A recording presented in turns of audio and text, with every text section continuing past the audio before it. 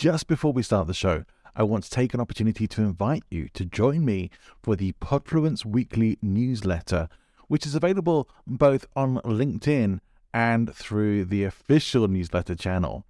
Now, if you are on LinkedIn and it's easier for you to follow there, then please just click on the link in the show notes, which will take you straight to Podfluence on LinkedIn, where you can subscribe for free and get weekly updates on Podfluence articles as well as episodes.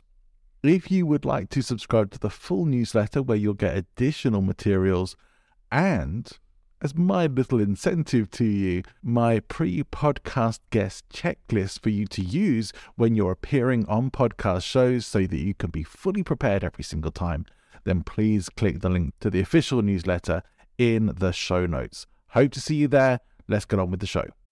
Welcome to the Speaking of Influence podcast with virtual business speaker, presentation skills and influence coach, John Ball. Remember to like and subscribe. The Speaking of Influence podcast is uploaded and distributed using Buzzsprout. Buzzsprout makes it really easy to get your podcast started and out to a wide audience with lots of tips and useful tools to help you on your way. If you're interested, check the link in the show notes and start your podcast today. Welcome to the show. I'm really excited to have with me a guest who I've been looking forward to speaking with for a long time now. He is multiple book author and also the co-founder of Dent Global. He's written books like Key Person of Influence, Oversubscribed, 24 Assets, and so I'm sure there's more good stuff on the way as well. But I know I've read many of his books many times over, so I'm really happy today to introduce Daniel Priestley. Thanks for having me on the show. I'm so happy you agreed to come on. You were one of those people who's on my dream list of guests that I'd like to get on. So when you agreed, I was really pumped. Let's hope I live up to it. No pressure at all. Daniel, for people who may not have come across you and what you do before, I encountered you quite a while back, but I think that was maybe before Dent Global. So explain a little bit about what it is you do and your business for the audience. So my main business is Dent Global. We run a business accelerator for entrepreneurs, fast growth companies. We operate in the Asia Pacific region, in the EMEA region, and also in Americas. So we actually have a major office in Sydney, London, and Toronto. And we work with about 3,000 fast growth companies globally, put them through an acceleration program. Part of it is about discovering their value. Part of it's about becoming a key person of influence. Part of it is about creating scalability. So that's the main thing that I do. And we have an amazing team of about 50 to 60 people. We've got our own in-house video production business, our own in-house book publishing company, and IT services company. So we've got a lot of in-house capability that supports the accelerator programs. We launched in 2010. And we've had some of the world's most amazing and successful and celebrated entrepreneurs who actually teach the program. So most of our entrepreneurs who are on the program are learning from people who have built and sold companies, who have been best-selling authors, people who have hired hundreds of people. So they're learning from really fascinating and interesting practitioners of entrepreneurship as well. Great. So other than your own books, you're publishing other entrepreneurs as well? Yeah. So at the moment, we publish about 400 books. Wow. Yeah, that's fantastic. So I think when I first encountered you was maybe even some of your early days in the UK. I'm not sure quite when you moved over to the UK, but we met. I don't expect you to remember, but we met a couple of times at some triumphant events gigs in London back in those days. Yes, exactly. Yeah. Yeah. So it's quite a long time ago, but it got me familiar with who you were, and we got connected up on social media. So I've been following you, you're pretty active on social media, and you post a lot of good stuff. I interact with you on Twitter sometimes, and so it's always good to see someone who's really not just doing the business, but sharing stuff and asking questions with people, Twitter interacting. Twitter gave me the notification that yesterday that I signed up 13 years ago. So quite literally a third of my life I've been compulsively tweeting. Kind of weird how 13 years later, bang. I've gone from someone who almost used to be exclusively just on Facebook to almost exclusively Twitter and LinkedIn. Oh, you'll be on TikTok next. I can see what's happening. I can see. I'm not very coordinated when it comes to dancing, and I think you have to do dance routines and stuff on TikTok. But I'll work on it. There's time to work on this. I want to come back to one of the things that has most impressed me and inspired me from something that you've done, which is your book, Key Person of Influence. And it's one of those books that sometimes you come across a book, for me anyway, where you read it or listen to it, because I like audiobooks, and then you straight away have to listen to it again, which is exactly what I did, and multiple times since then. And for me, it really was an inspiration about really understanding how to get known in any industry, how to really sort of start to stand out. What inspired that book for you? Well, yeah. So in the 2000s, I launched my first company, which was called Triumphant Events, in 2002. And we were up and down the east coast of Australia. We were touring speakers. We were doing what's called roadshow marketing. Roadshow marketing is essentially event marketing. You put the CEO of a company on stage and you roadshow them up and down the country, and they might be launching a product, or they might be talking to existing clients about something new. They might be doing fundraising. We actually launched very successfully a massive national franchise through Roadshow. So I had a specialty in Roadshow marketing with Triumphant Events, and that company grew very big, very fast. It went from 0 to 10 million of revenue before I was 25. So it was pretty insane. One of the tactics for filling rooms was that we used to hire professional speakers who had a bit of a following, and we knew that if we put them on the stage, they'd wow the audience and give a really great experience. So if you're putting a boring CEO who's not very good at speaking on a stage, you kind of want to have them, you want to have something else on the stage that day as well that kind of makes it worth being at the event. So we used to hire a lot of these kind of professional speakers, best-selling authors, TV personalities, sporting legends or ex-sporting legends. All of those kind of people would take the stage at our events. And I got a great opportunity to spend a lot of time with these people and to see the way their lives run, and see the way they work, and see what kind of profits they're making behind the scenes. And, you get a real sense, of what they're like. For example, if you're paying 10 grand for someone to speak and they're booked out 3 months in advance, you realize they're doing pretty well. So I was behind the scenes seeing a lot of this. And all through the 2000s, right up to 2010, I spent a lot of time around what I would describe as kind of key people of influence, these people that get up on stage. Or I saw them mostly getting up on stage, but they're also in the media and writing books and all that sort of stuff. So the thing that I kept seeing over and over and over again was people thrusting business plans at them. And will you have a percentage of my company? Will you, would you be a figurehead for my business and I'll give you 10% of the company? Can you speak at my conference? I'll happily pay the 10 grand, the 20 grand.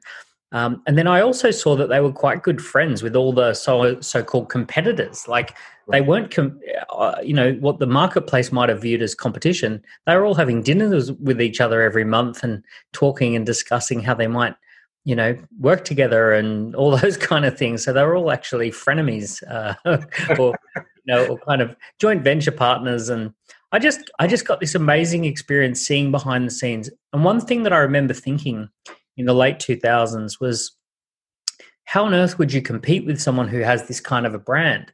So if someone has that personal brand, if someone is that key person of influence, if they can pick up the phone and get through to anyone pretty much, if they want to, or if they've constantly got inbound opportunities, like they're moving at such a different speed to the rest of us that I just thought to myself, this is just until you're a key person of influence, until you move on the inner circle of your industry, your full-time job should be to become one, because there's not a lot of action happening outside of that top 5% of the industry.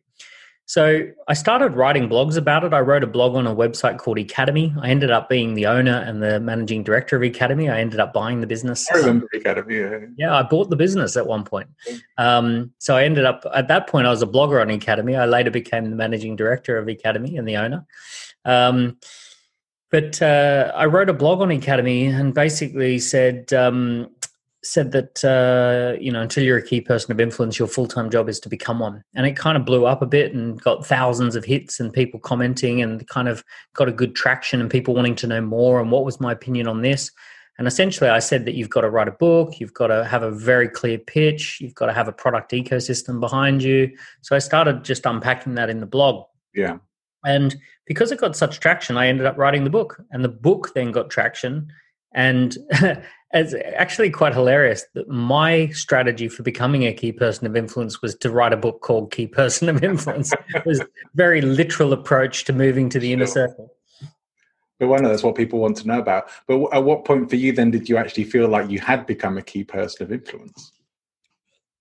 Probably when I started getting paid to speak. I think the kind of some of the breakthrough moments for me, I mean, I was speaking at my own events, obviously, but then there was times where people would start emailing and saying, hey, we've got a conference and we'll pay you, silly money to come and speak at the conference. And it was like, oh, wow, okay. And getting paid to speak around the world and, those kind of things. And also people coming up and asking for a signed copy of the book is pretty special. I can tell you, that if you've got even, anything less than being a Zen monk, and having your ego completely in check. But there's something very nice when someone comes up and says, hey, I love your book. Could I get a signed copy? And it's like, whoa, yes, that's, I always act cool, but on the inside, I'm like really kind of glowing. I can well imagine. I can put myself in that position, and I would be pretty thrilled myself. And so that's a great place to get to. But so you kind of followed your own process and wrote about it and kind of became a key person of influence from doing that process. One of the things that you talk about in there that I think did actually really hit with me was about writing a book. And I've heard some professional speakers talk about this as well. It's a similar kind of philosophy, I think, of that having a book is the best business card you could ever have. I think you kind of say something very much the same effect in your book. Yeah, it's the best business card. Well, one of the sayings that has kind of like a lot of people like, I say that the book that changes your life the most is not one you read, it's one that you write. And there's a lot of reasons for that. So one reason is that a book is an amazing, I'd say it's beyond a business card, actually. It's far more than a business card. It's almost like a salesperson or a business development manager who's out there meeting people. Whereas a business card might have your contact details, your book has your whole story, and it has your whole value proposition, and it has your whole, it typically will have case studies and stories and insights and data and research. And if people read the book, typically a well-written book, people put down the book and they think, gee, I'd love to do something with this person. I recently actually read a book that I immediately got in touch with the author and booked 5 coaching sessions with them and said, I'd love to, I looked on the website, noticed that they do coaching sessions and said, yeah, great. I'd love to do some coaching sessions with you. So, I just thought, great, this is a great, now this person's on the other side of the world and they're going to be doing some coaching with me around fitness, and, sort of health and wellness and fitness and stuff. And it's like, that's the power of a book. How would that, prior to having a book, how would that person in Texas pick up a client in London? Who's super pumped to talk.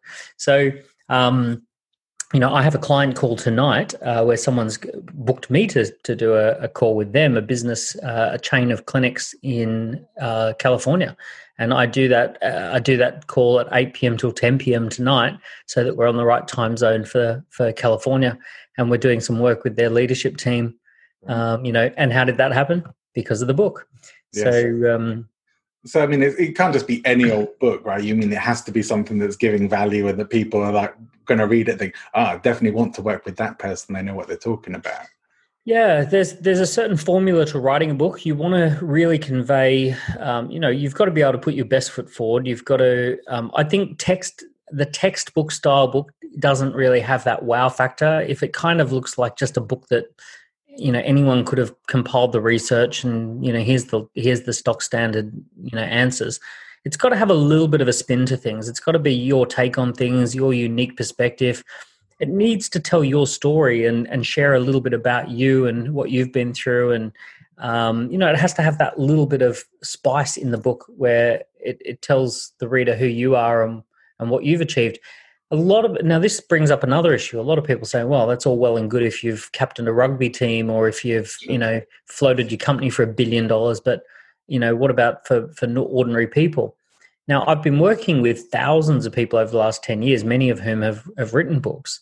And one thing that we've discovered is this concept called the mountain of value. And the mountain of value is if you imagine that you climb up to the top of a mountain and you're standing on top of this huge mountain, you can actually see the entire horizon, everything around you, but the one thing you can't see is the mountain. Right.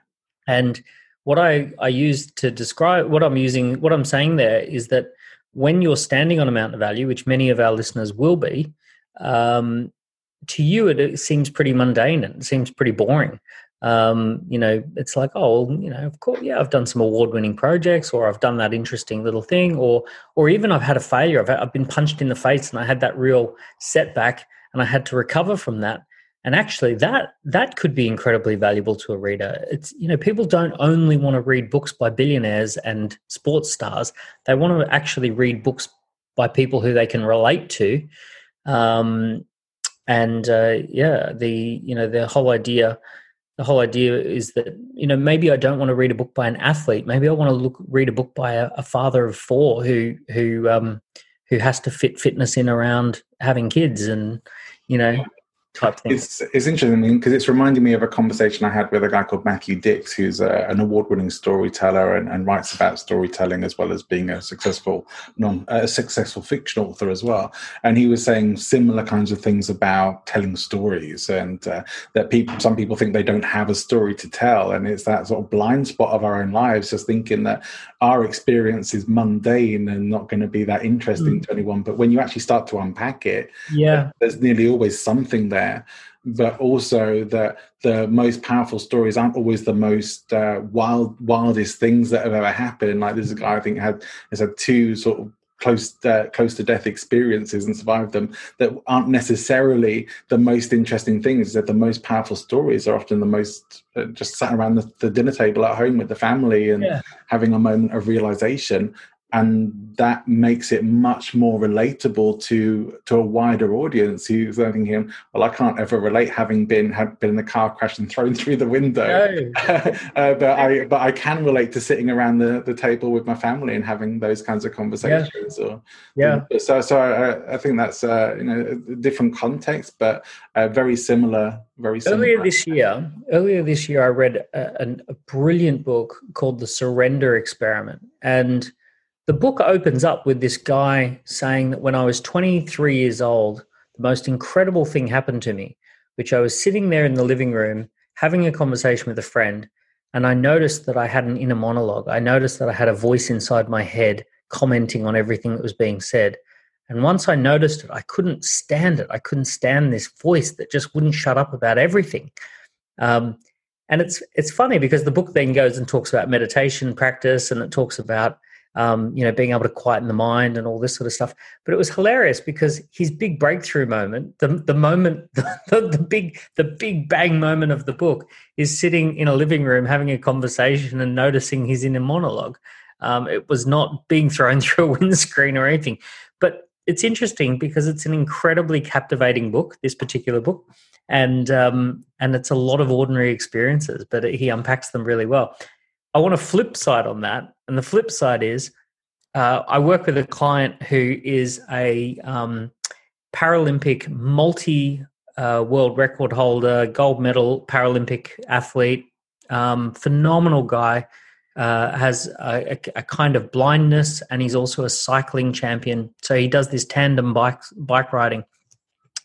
And when I talk to him about, being at the Olympics and, Team GB and being in Brazil and being in China and representing the country and all that sort of stuff, he sort of says, well, it is just a bike race. And, what you do, Daniel, is really interesting. But, what I do, it kind of, it's interesting for a few days once every 4 years, but it's really quite mundane for most of that time.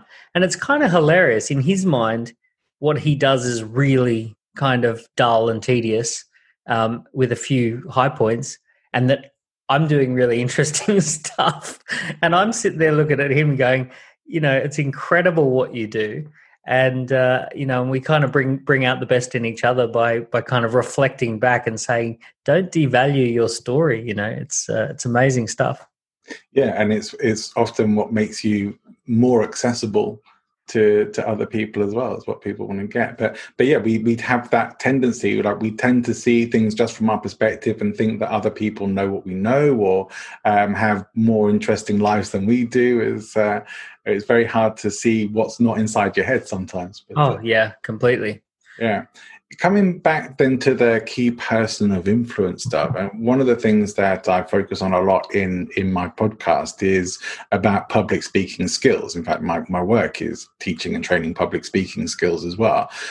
Everyone has their own journey to becoming a speaker. You started getting on the stage when were you doing your events? Was that the first time you ever did any kind of public speaking? And I'd just like to hear a bit more about your development, because you're someone who regularly does speaking events now. So at first I was doing roadshow marketing, and my business Triumphant Events really focused on this roadshow concept. But it was all behind the scenes. It was actually, my job was filling rooms and coordinating the roadshow. Almost never, I actually, that's not true. What I did do is I would often introduce the first speaker. So I would, hi, I'm Daniel. I'm the founder of Triumphant Events, and we've brought you here and we've organised this event. And our team is here, and our fire exits are here, and our lunch breaks will be at this time, and all of that. Now to our speaker. So I would often do those kind of just the basic MC kind of role. So I wasn't unfamiliar of what it's like to walk up on stage and see 200 faces looking up at you. That I kind of got dipped in for 5 minutes at a time when we were doing that. So I kind of did slightly lose my fear of public speaking just by doing that, on a semi-regular basis. But we were doing a roadshow in 2004 with the CEO of a franchise, and we'd booked, we ended up doing 174 events that year, 2004, 2005. It was like 3 a week for the year. It was incredible, insane, non-stop roadshow that never ended for a year. And we got about 3 or 4 weeks in, and one of the downsides of what I was doing was I would hear the same presentation over and over and over and over. And it was just like, I could do the damn thing in my sleep.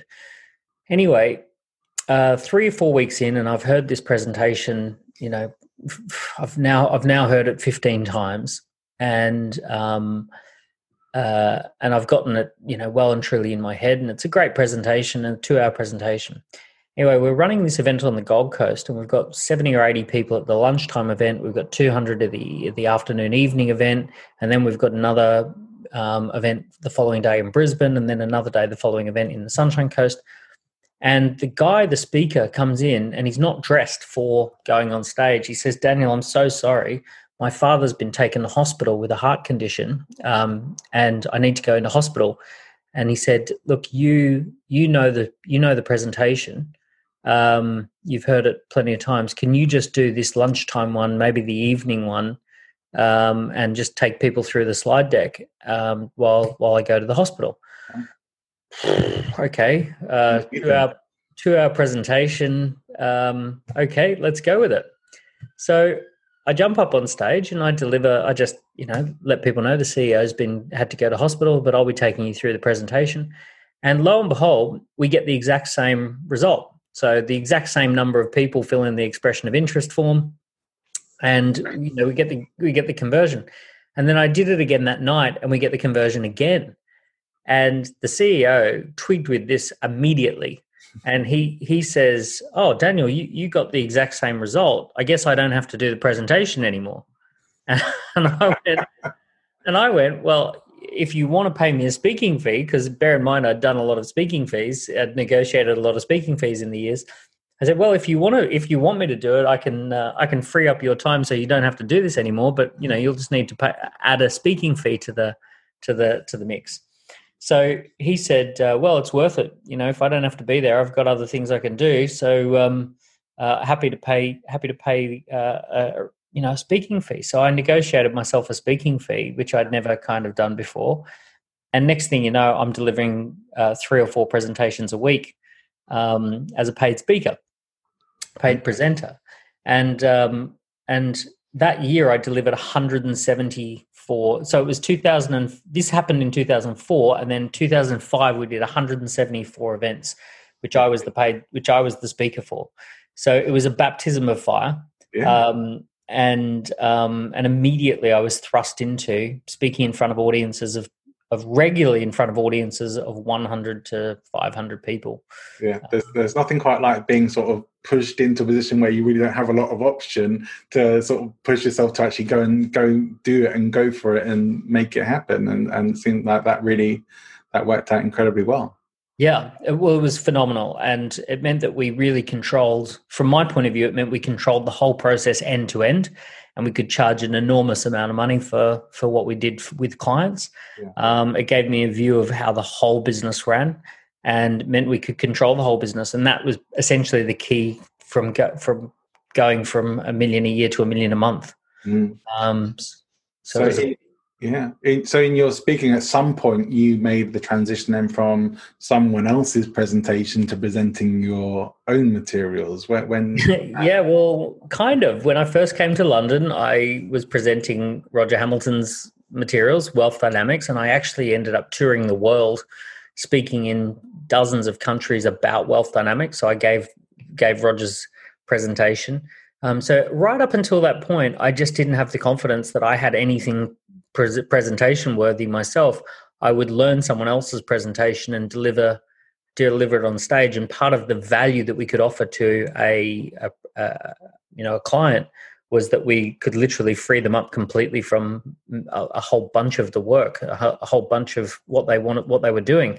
So Roger had created Wealth Dynamics, and I literally flew around the world presenting Wealth Dynamics all over the world, and also in the UK. So it was this kind of, that was my next major speaking experience, being a global speaker presenting someone else's work. I think that was where I first encountered you at an event at I think it was Earl's Court Exhibition Centre or something like that. But, it could have been that. Yeah, it was that sort of thing. Was it myself or was it Roger?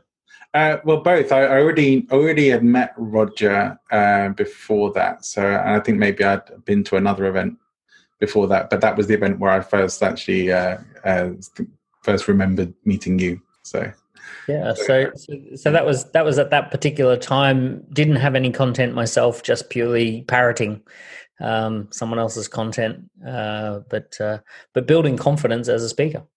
Yeah, which is super important and a really good thing to have. I got offered a training position with a company some years ago and had the choice of, could have gone down that path. Didn't look very steady at the time, but I wanted to do my own thing. I wanted to say what I wanted to say, and ended up not going down the route where I could see the benefits of it from, as you're saying, like getting into that habit and being conditioned to speaking to a larger room.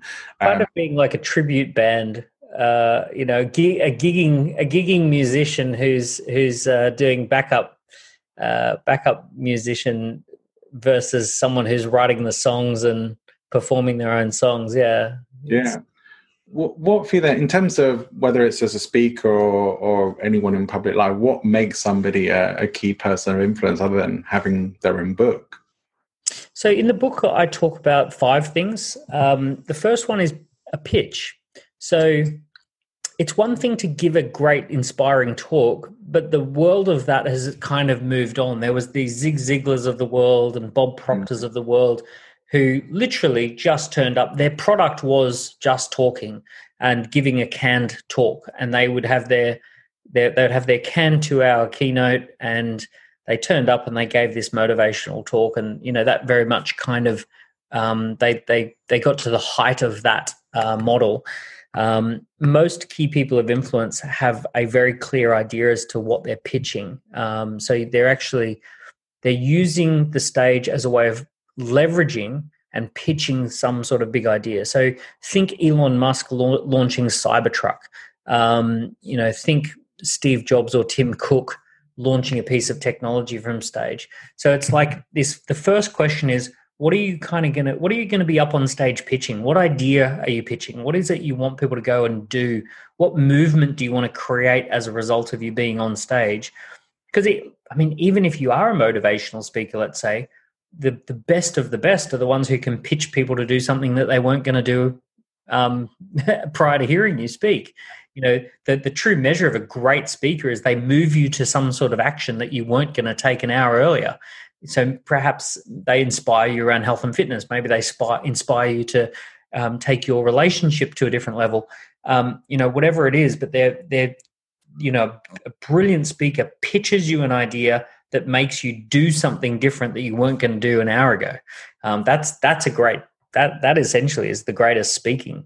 If people sort of go, oh, that was entertaining, that was nice. It's great, good showmanship, but it's not that kind of influencer. Yeah. So the first one is pitching. The next one is publishing. So we already talked about the book. The book is also I will say this, it's a bit of a filter. As an event booker, as an event organizer, someone who's a conference organizer, I don't know why, but there's just this ingrained thing about booking speakers who have a book. And I don't know why that is like this common filter, but try and think of any of the major speakers who don't have a book. Like it's really rare that they haven't written it themselves, right? Like it's quite rare that the super professional speakers that are right, all the time up on the stage, even the TED Talk, TED Talkers and all that sort of stuff, they're published in some ways. If they're academics, they've written a thesis or a dissertation. Sometimes they're New York Times columnists, but more often than not, they've got a book. Like I'd say something like 90% of the TED Talkers have got books written. Not before, then definitely afterwards. Yeah, exactly. After the 1 million views a month is over. So it's a bit of a filter. The third one is a product ecosystem. So one of the things that key people of influence have is a way of making money that is not leveraging their time, so that they can set foot on stage, they can give a great presentation, and then if people want to buy something, it's anything but their time, because as soon as you're into the job of selling purely and simply your time for money, especially in a linear way, where one client is 1 unit of additional work, and that 10 clients is 10 units of work and 100 clients is 100 units of work. Sometimes you might be selling your time, but it's leveraged. So 100 clients is no different to working with 10 clients. So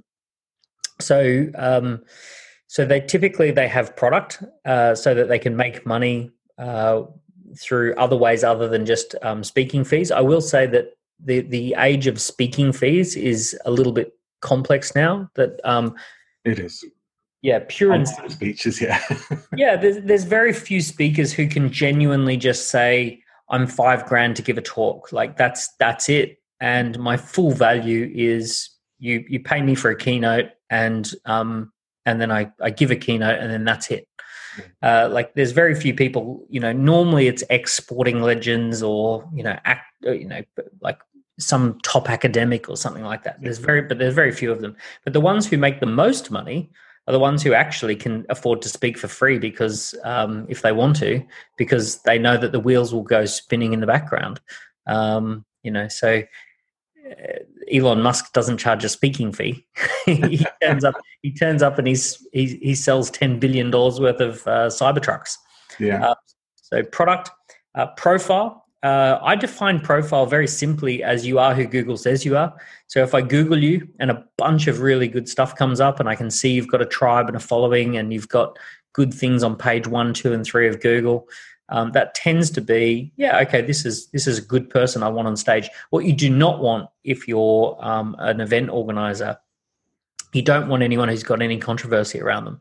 You don't want a speaker who you Google them and there's some sort of fight raging around them. There's haters and there's people who are polarized around them. You want a nice, smooth event, and you just want a good, clean, good quality profile, so that when your people are thinking about buying a ticket to the event and they Google the speakers, it's like, oh yeah, these look like great speakers. I'm looking forward to the event. So profile is about having a nice, It doesn't mean you've got 1 million followers on Instagram or that you're a New York Times, columnist or something like that. It's just that if I Google you, it's full of really good stuff, reaffirming who you are. And then partnership is the ability to bring more to the table, not just yourself, the ability to bring in partners, the ability to have relationships that form strategic joint ventures, product partnerships, brand partnerships. All of that sort of stuff really makes you a key person of influence. So those are the 5 Ps: pitch, publish, product, profile, partnership. And when you have those 5 Ps in place, you very rapidly kind of move to that inner circle of the industry. Yeah, and do all of the 5 pieces need to be there, do you think? They tend to multiply against each other. So as with any multiplication, if any multiplication series is a 0, it kind of zeroes off everything else.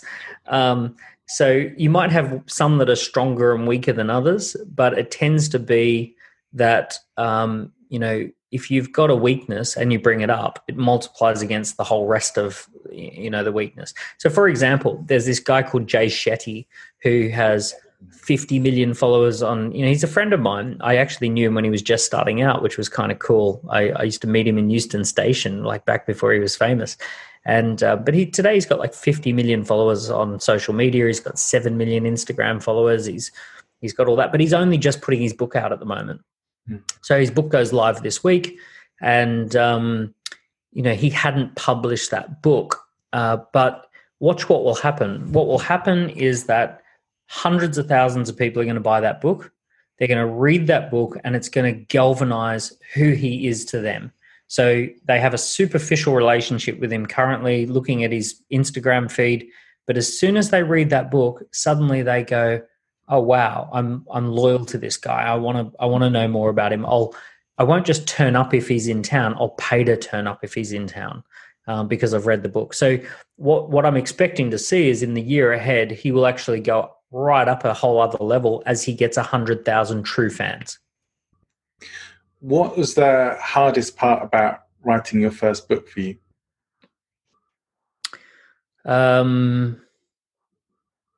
Writing is just hard. Writing's hard. It's just terrible. It's hours and hours and hours and hours of work that punches you in the face of like, oh, that doesn't look very good and that's pretty shit, and you haven't really thought you knew a thing or two about that, and now we're 500 words in and you've said everything that you think you know about that, in that particular chapter. So it's hard, and it's hard and it's challenging. And you get no rewards. 99% done pays no dividends. You get no points for effort in the writing. So you might spend a year writing something and then you publish it, and actually the rewards typically come 6 to 12 months after you publish. So the hardest point is that it is a project of delayed gratification, really, really delayed gratification, and you get no points right up until the end. And publishers and even writers will often say writing a book isn't generally going to make you rich in itself. Yeah, exactly.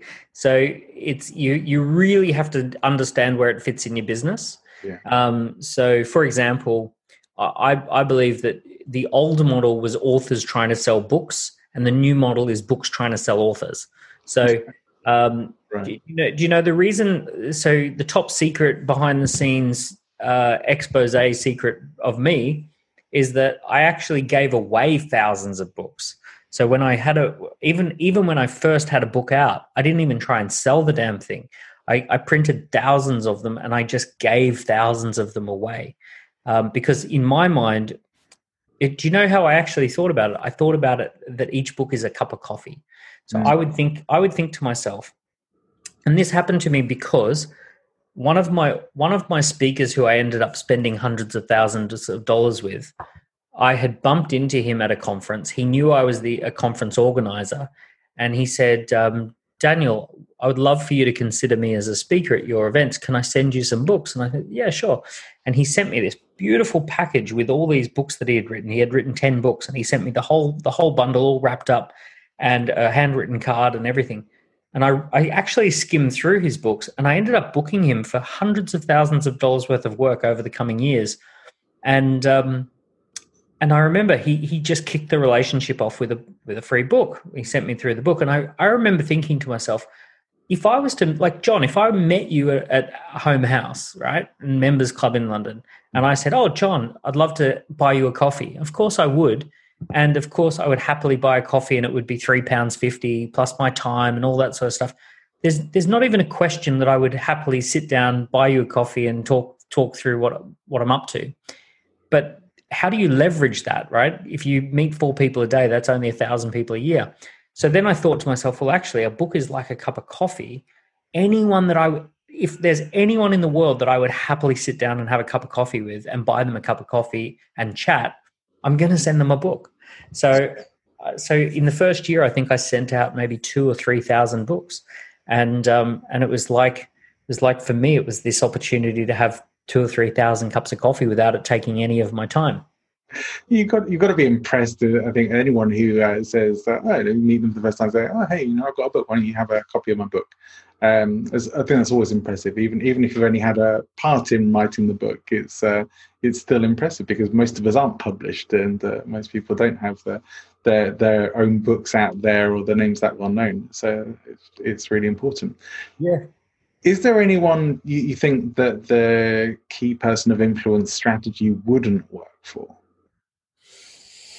I mean, we have worked with 50 different industries plus. We've worked with 3,000 clients. We've worked with vets, academics, sporting stars. We've worked with celebrities. We've worked with who already had a following. We've worked with IT computer people, AI people. We've worked with leading doctors and dentists. So,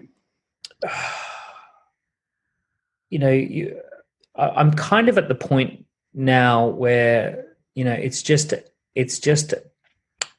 a good best practice across industry to position yourself as a key person of influence. Can you think of anyone? Not really. I think it could work with pretty much anyone in any industry, apart from anyone who doesn't really want to be known. Yeah, look. The only one is if there were serious skeletons in your closet, and you absolutely know that you're going to get exposed for that fraud that you ran, that pyramid scheme, that Ponzi scheme that you kind of, I suppose. And maybe if you're making money hand over fist with some extreme niche. Actually, here's a good answer. Other than the Ponzi scheme person who's got a big skeleton in their closet, if you were genuinely making money hand over fist with a particular niche that you do not want people to know about, and you want to stay extremely quiet and not attract any competition, occasionally that happens. And of course, if that's the situation, you just want to shut up and be very quiet and have a Honda that you drive to work and a Porsche for the weekend. But so I have come across a few people who have actually said to me, Daniel, I want to be anything but a key person of influence. I want to keep quiet because what I'm doing is working extremely well, and I don't really want to signal to the market that they should come and compete. One of the things, I mean, that's a great answer, and I can see that works as well. But one of the things that I often say to people, because of working in the world of presentation skills and public speaking, is that we are now in an age where we are in the AI revolution, and it's already happening. It's already going on. So many of the roles and jobs that exist today will, over time, as is already happening, be replaced by algorithms or by robots. And so, Andres Oppenheimer in his book, The Robots Are Coming, he says that the two areas that are definitely protected and still growing at the moment are education and entertainment.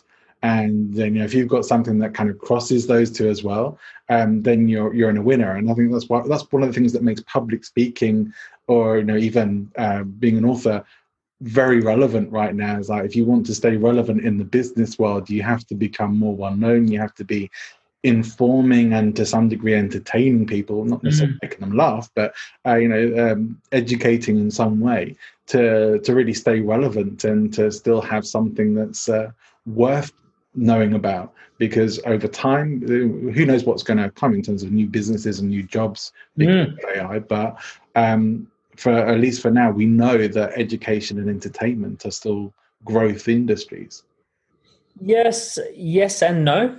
Look, behind me is a painting that was created by a robot, and it's a humanoid robot that is programmed with a algorithm from Oxford University to emulate creativity and to come up with new things on its own.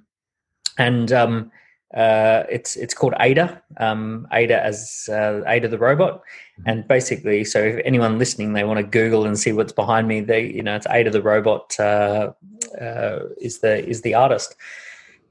Here's the issue with education and entertainment. One great educator and one great entertainer can now look after 1 billion people pretty easily. This is a problem that we're moving into. If you think about 100 years ago, had Alicia Keys been a singer 100 years ago, she would have been in a piano bar in New York playing to audiences of 50 people at a time. And there is absolutely no possible way in hell that she could have been simultaneously playing to an audience in London and an audience in Sydney and an audience in Singapore. Even though she's got a cracking good voice, she could only play to 50 people at a time. Today, if you've got a voice like Alicia Keys, you can play to 1 billion people a day, or millions of people a day all over the world on their time scale, whenever they want, wherever they want. So you actually don't need all that many amazing, talented musicians. A few hundred musicians can keep the whole world entertained. The problem is that what we're seeing is a phenomenal science teacher will actually be creating lessons on YouTube that hundreds of thousands of students will be loving their take on how to do it and all that sort of stuff. You've got to be surfing this wave. You've got to be ahead of the curve. We're going to see a polarized society going forward where essentially there's going to be more haves and have-nots, less of a blend of that middle class doing well despite not being terribly special.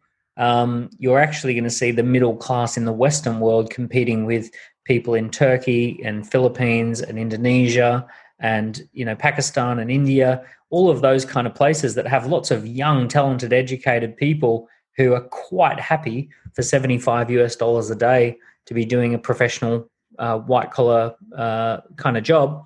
So you're going to have a lot of people competing for that, more than ever. For some reason, you make me think of The Incredibles, that thing of if everyone has superpowers, then no one's special. Totally, yeah. This is the thing. I mean, I personally think that the kind of last industries are going to be hairdressing. At what point will we let a robot cut our hair?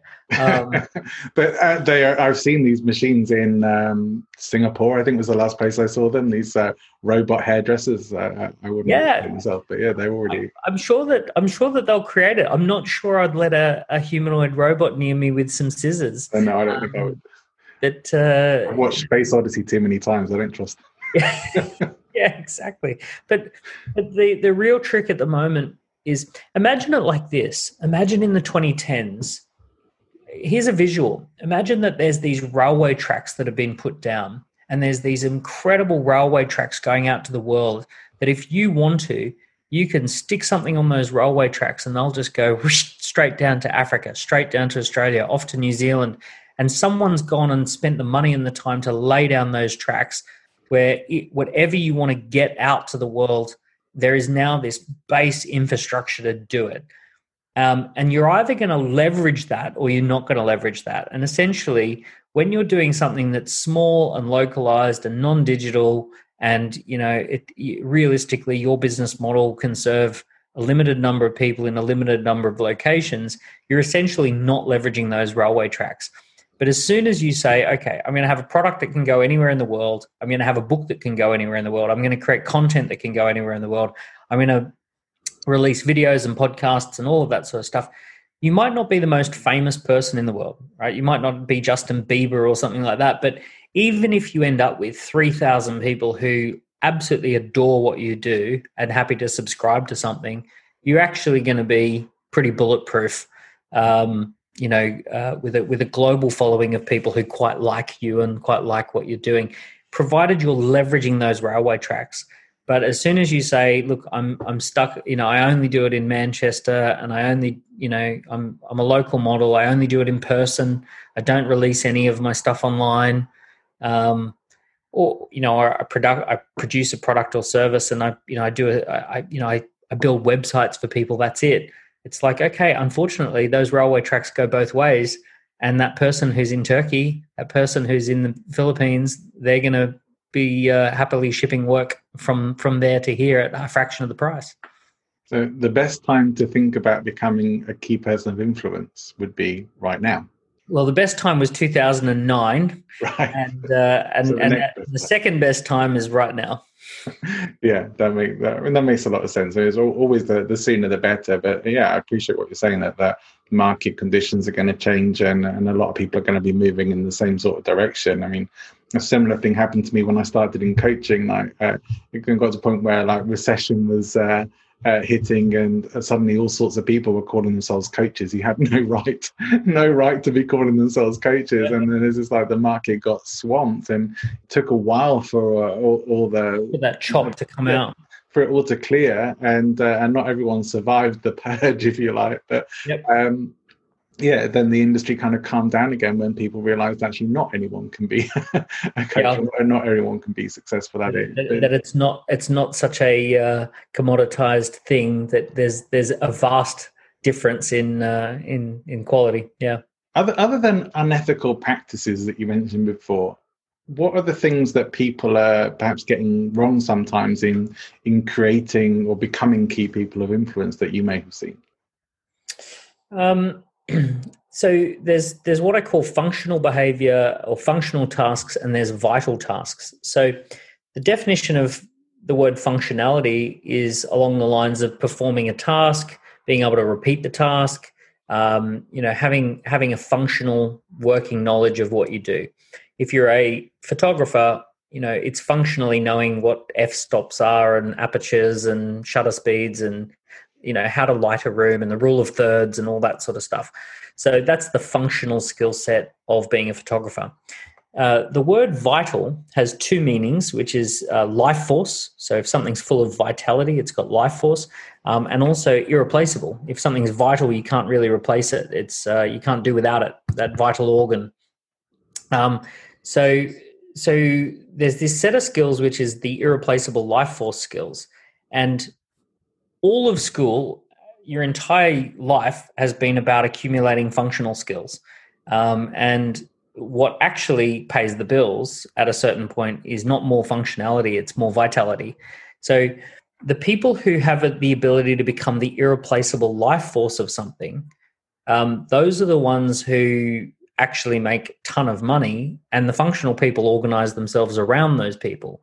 So what people do wrong is they focus on more functionality, and it's kind of like, oh, well, I'll get a master's in finance, and I'll get an MBA, and I'll do that work myself, and I'm a really great dentist, so I'll do the dentistry myself. And I'm a really great web developer, so I'll do the web developing myself, and I'll just do all the things. I mean, even if you run it to the full extent, there are people who do jobs that you could outsource for £10 an hour, £15 an hour. So, I've actually seen entrepreneurs who build themselves out at £800 a day, spending a day doing their own accounting and bookkeeping, and they spend time, responding to endless emails, and they spend time doing their own social media. And I sit there and I go, you could have a social media manager on £100 a week. You could have a bookkeeper on £100 a week. You could have, you could literally have 3 or 4 people on £100 a week and free yourself up completely of all that stuff. And you'd probably actually have the net effect, not just of having more days to sell, but you probably end up increasing your day rate from 800 to 1200 because you're now just that little bit more energized than everyone else. Yeah. And sometimes you look at these people who who make a lot of money, and you think, what is it that they do? Like, why are they getting so much paid so much different? What they do is they bring people together. The thing doesn't happen without them. You might sit there and say, is this particular DJ, let's say Fatboy Slim, is Fatboy Slim so much better than every other DJ? Is it that he has functional skills that other DJs don't have? It's like, no, but he's Fatboy Slim. He if he's there, 10,000 people are going to show up. He's got the name, he's got the brand, he's got the reputation, he's got the connections, he's got the partnerships he can pull together. If you book him behind the scenes, he can pull together a whole bunch of people. He can have a lot of people who'll promote the event because he's going to be there. So it's the actual non-functional stuff that really makes the money, not the functional DJing skills. It's the intangible stuff that we've never been trained at school about. So the concept of vitality is so foreign to us. If you've come through school and university, this idea that there's this entire different set of skills that have nothing to do with functionality is like a weird concept.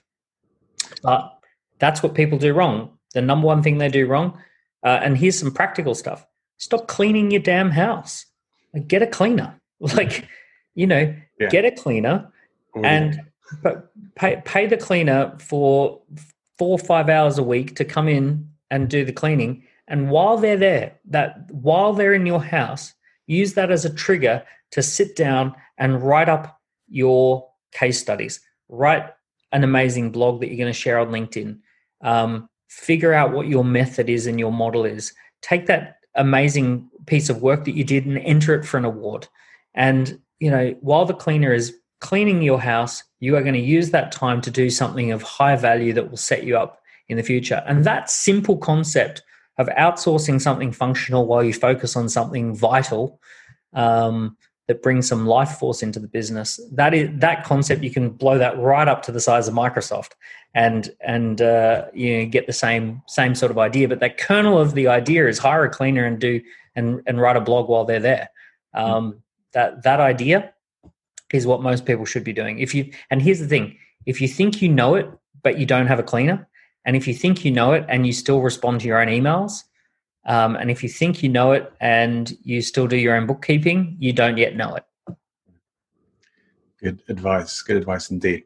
I have one question more that I have to ask about Key Person of Influence, about your book, about the underlying theme. And maybe you get asked about this quite often. It's good. It tells me that people have actually read the book. Okay, well, I'm still a little uncertain whether it's just a very clever device to get people to reread the book, or whether there is actually an underlying theme in the book. So there's no underlying theme in the book. What I'm referring to when I talk about the underlying theme, and for anyone who's not read the book, I open the book with the introduction, and I finish the introduction by saying, by the way, there's an underlying theme that you should pay attention to. And if you figure out this underlying theme, you're going to get a burst of energy. You're going to get super creative, and you sit up all night, won't feel tired, and you'll just flow with ideas and information and inspiration if you notice the underlying theme. If you don't notice the underlying theme, a lot of what will be in this book will be fairly pedestrian. And it kind of makes people go, what? Like, what kind of weird wizardry are you hinting at here, Daniel? So here's the thing. There's no underlying theme in the book. The idea behind the underlying theme is that it's in your life. So there's a theme there's a kernel of something that happened in your origin story pre-age 10 or pre-age 15. There's something else there's a moment of empowerment that happened before 20. There's a moment of empowerment that happened between 20 and 25. And all of it clusters around a similar idea.